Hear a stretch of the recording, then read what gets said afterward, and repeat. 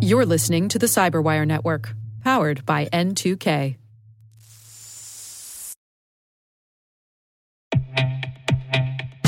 And now a word from our sponsor, SpyCloud, the leader in operationalizing cybercrime analytics. Traditional threat intelligence is a thing of the past. Cyber criminals are stealing vast amounts of credentials, session cookies, and financial data every day, and it's hard to keep up. SpyCloud is the trusted partner businesses turn to fully understand their darknet exposure risk and neutralize threats before it's too late. SpyCloud alerts your organization as soon as an employee or customer's data appears on the darknet, so you can act faster than bad actors to prevent cyber attacks like ransomware, session hijacking, account takeover, and online fraud. With insights from the industry's largest repository of recaptured data, protect the digital identities and systems most important to your business. Get your free corporate darknet exposure report at spycloud.com/cyberwire and see what information criminals have in their hands today. That's spycloud.com/cyberwire.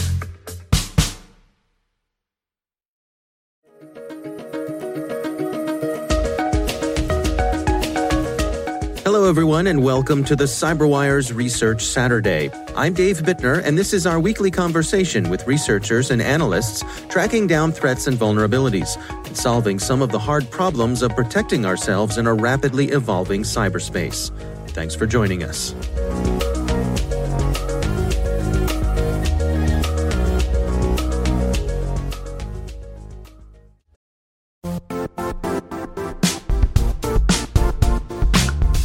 The IT world used to be simpler. You only had to secure and manage environments that you controlled. Then came new technologies and new ways to work. Now, employees, apps, and networks are everywhere.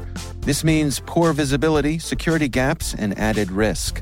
That's why Cloudflare created the first-ever connectivity cloud.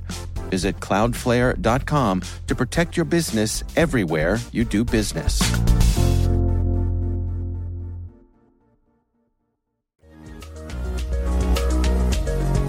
Since the fingerprint space became something that the everyday home user was involved in, there's been a lot of fear, uncertainty, and doubt around it.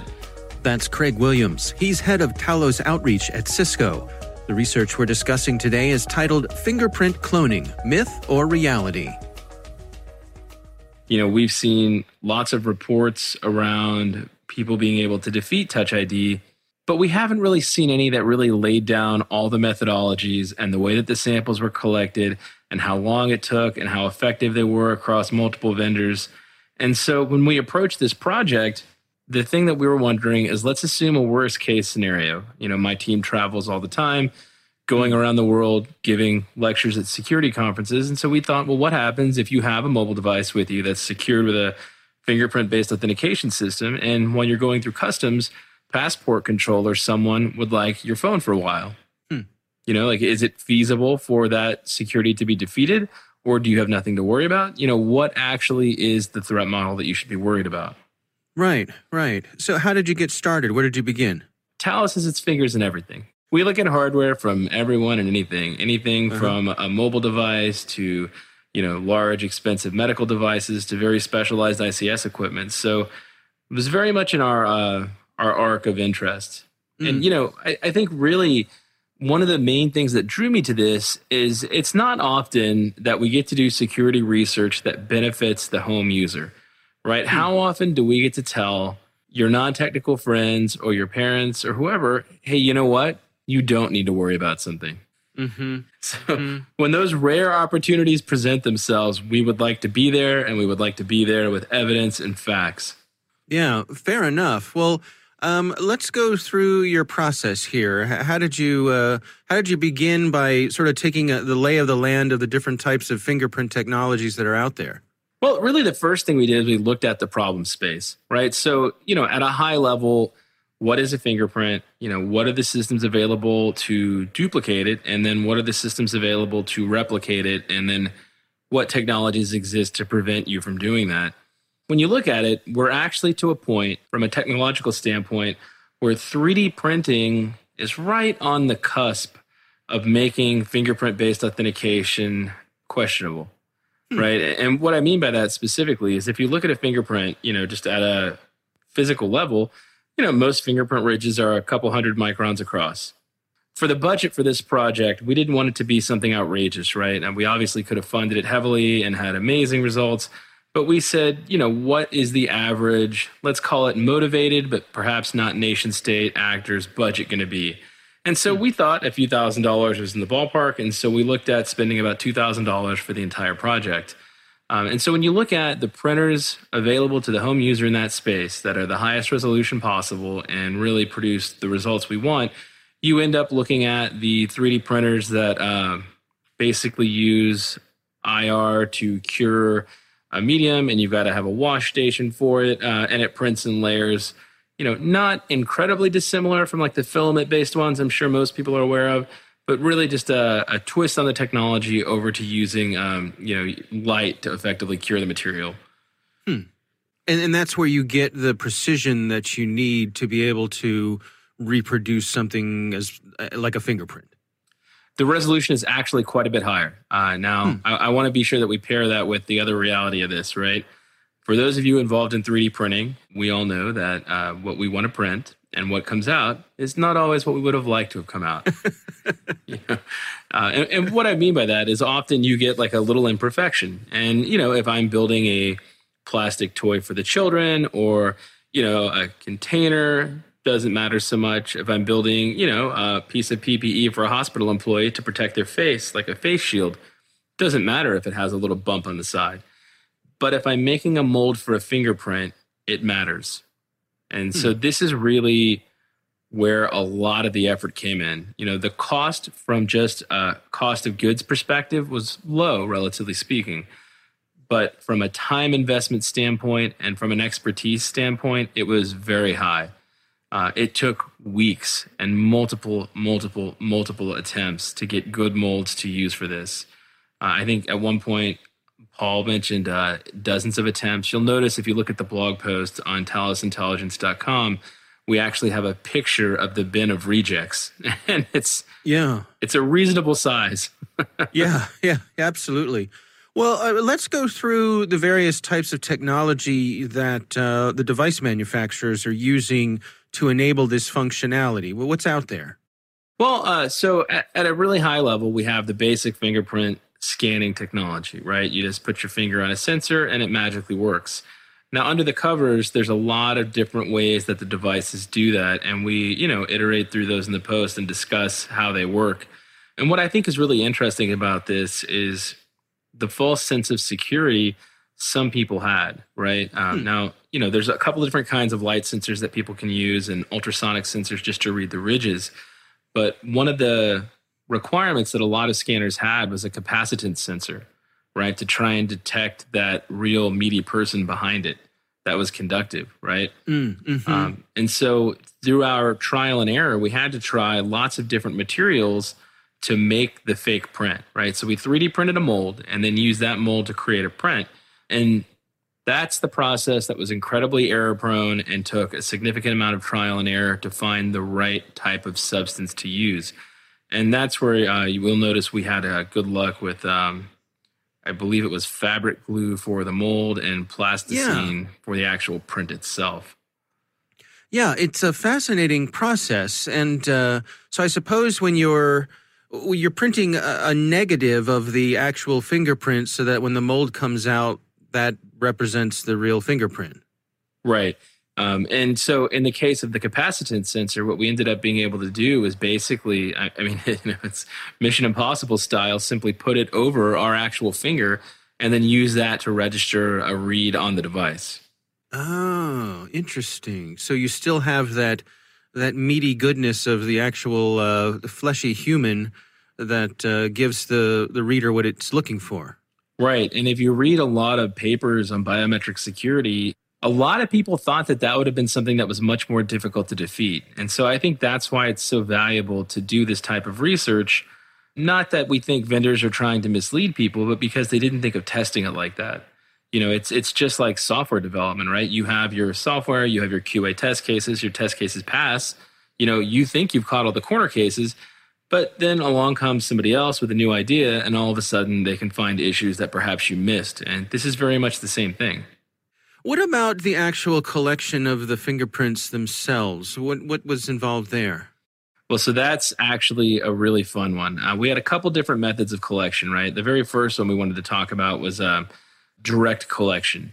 And without picking on any specific vendor, I think lots of people are aware that when, certain mobile devices are prototyped, the employees test them. And they may run around town with them and perhaps even engage in recreational activities with these mobile devices that may be secured with a biometric-based authentication. And so, for a direct collection case, we wanted to think, well, what happens if someone is, let's say, completely pliable? You can view it as them being willing to help you or them being unconscious and you just grab their finger. So direct collection of the print and then try to use that. So that was method one. The second one was really what we envisioned happening, during the scenario I mentioned at the beginning of if you're going through customs, right? And so customs in a lot of countries will take a fingerprint scan. I think they use that now for global entry in the US. And so we thought, well, if you take it using that method, what's possible to build from a reproduction standpoint using what that's recording. And so that was really our second method. And the third approach was just via a third-party object, right? Find a thing that somebody left behind. And so I think this is really what's important for people to realize, that from my perspective, the security provided by a fingerprint is not too dissimilar from that provided by like a social security number. Right? It's not secret. It might be unique-ish, right? But it is not really something that you should rely on for 100% security. Instead, I think you can view it as providing good enough security. Mm-hmm. Yeah, I mean, my take when Apple came out with Touch ID, I think we saw a lot of people adopting using it because it was so easy to use and fast and relatively frictionless. And in my mind, that was the transition. What we captured there were a lot of people who weren't using any password at all on their phone because it was a pain to put the password, the number in. Now all of a sudden, all these people are using something, even if it's not perfect. Well, and that's why I want to make sure that when we discuss this, the way that we frame it is something that everyone walks away with. What we've proven here is that biometric authentication is not perfect, right? It's not a magic bullet. You're not secure from super hackers or, amazing criminals. But very much like a front door lock or a home security system, it meets the threat model for most users, right? If you're comfortable with an off-the-shelf door lock at Home Depot and you have your computers in your house, you're fine. Yeah. Alternatively, if you have, let's say things on your phone, intellectual property that you keep locked in a vault, number one, you shouldn't be using biometric security. Number two, you should perhaps go into your settings menu right now and switch over to password-based authentication and turn on multi-factor authentication. Think of it like using a home security system to defend against a world-famous cat burglar or a nation state. Any security system, no matter what you pay, is not going to be a large impediment to those groups, to those well-funded groups.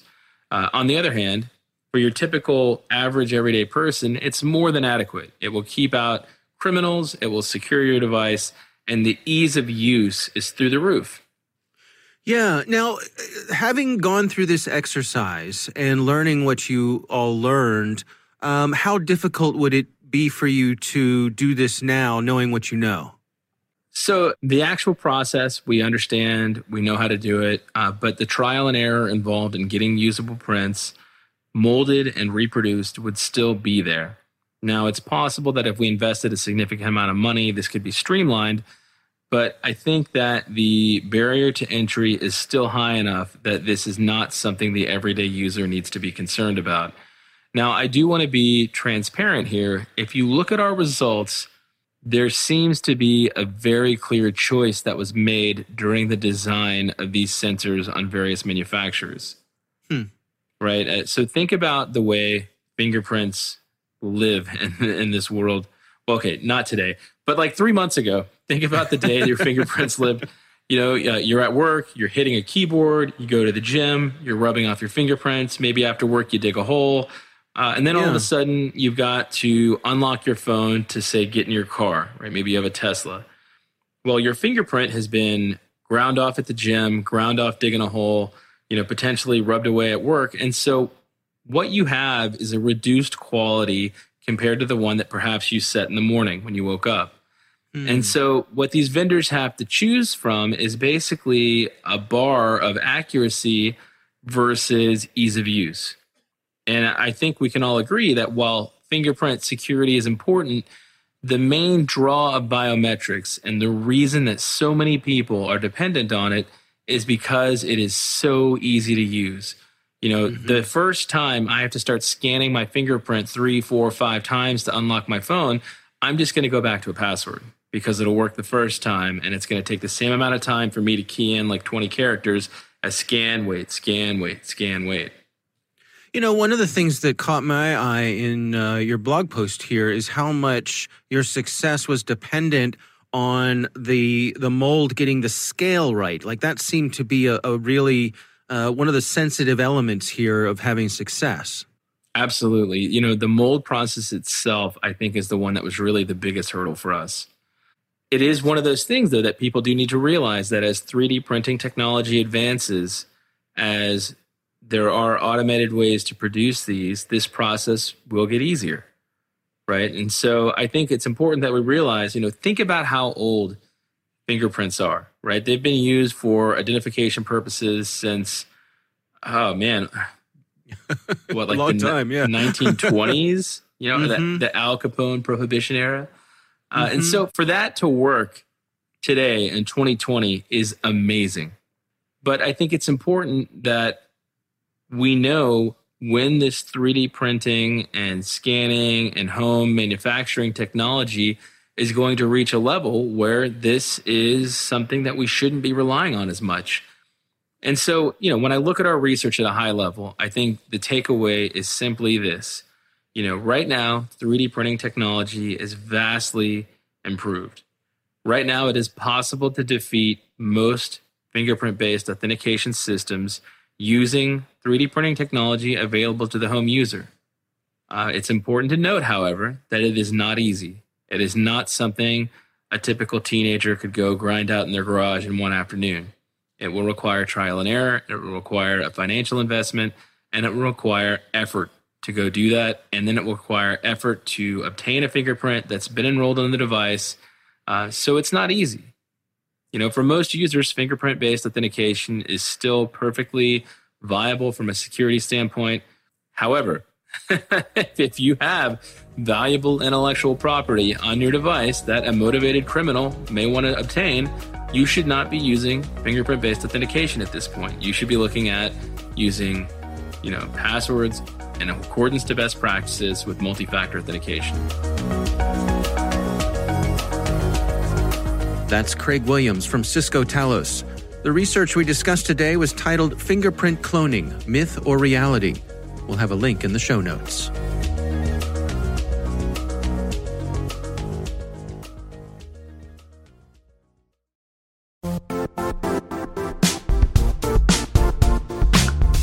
Don't struggle to align your organization's cybersecurity with business risk. Get the only solution that goes beyond reacting to threats with vulnerability and risk monitoring.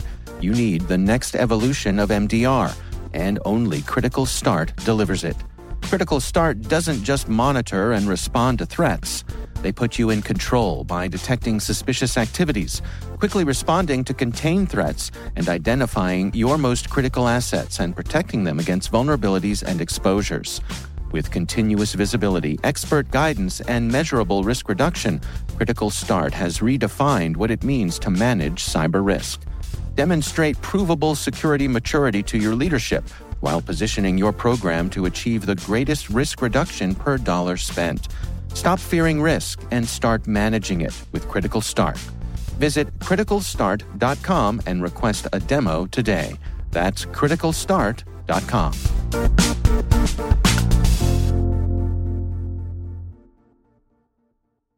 The CyberWire Research Saturday is proudly produced in Maryland out of the startup studios of Data Tribe, where they're co-building the next generation of cybersecurity teams and technologies.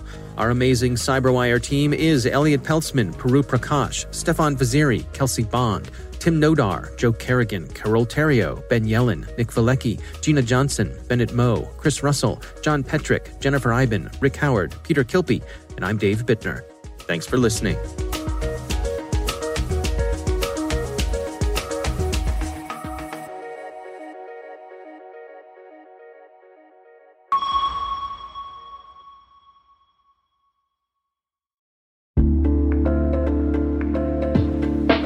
Hey all, Rick here. At N2K CyberWire, we're dedicated to continuously improving the quality of the news and commentary on our network. That's why we're inviting you to participate in our 2024 audience survey. It only takes a few minutes, and your feedback is invaluable. Plus, you'll have the chance to win a $100 Amazon gift card as a thank you for your time. Head on over to cyberwire.com/survey. That's cyberwire.com/survey to share your feedback now.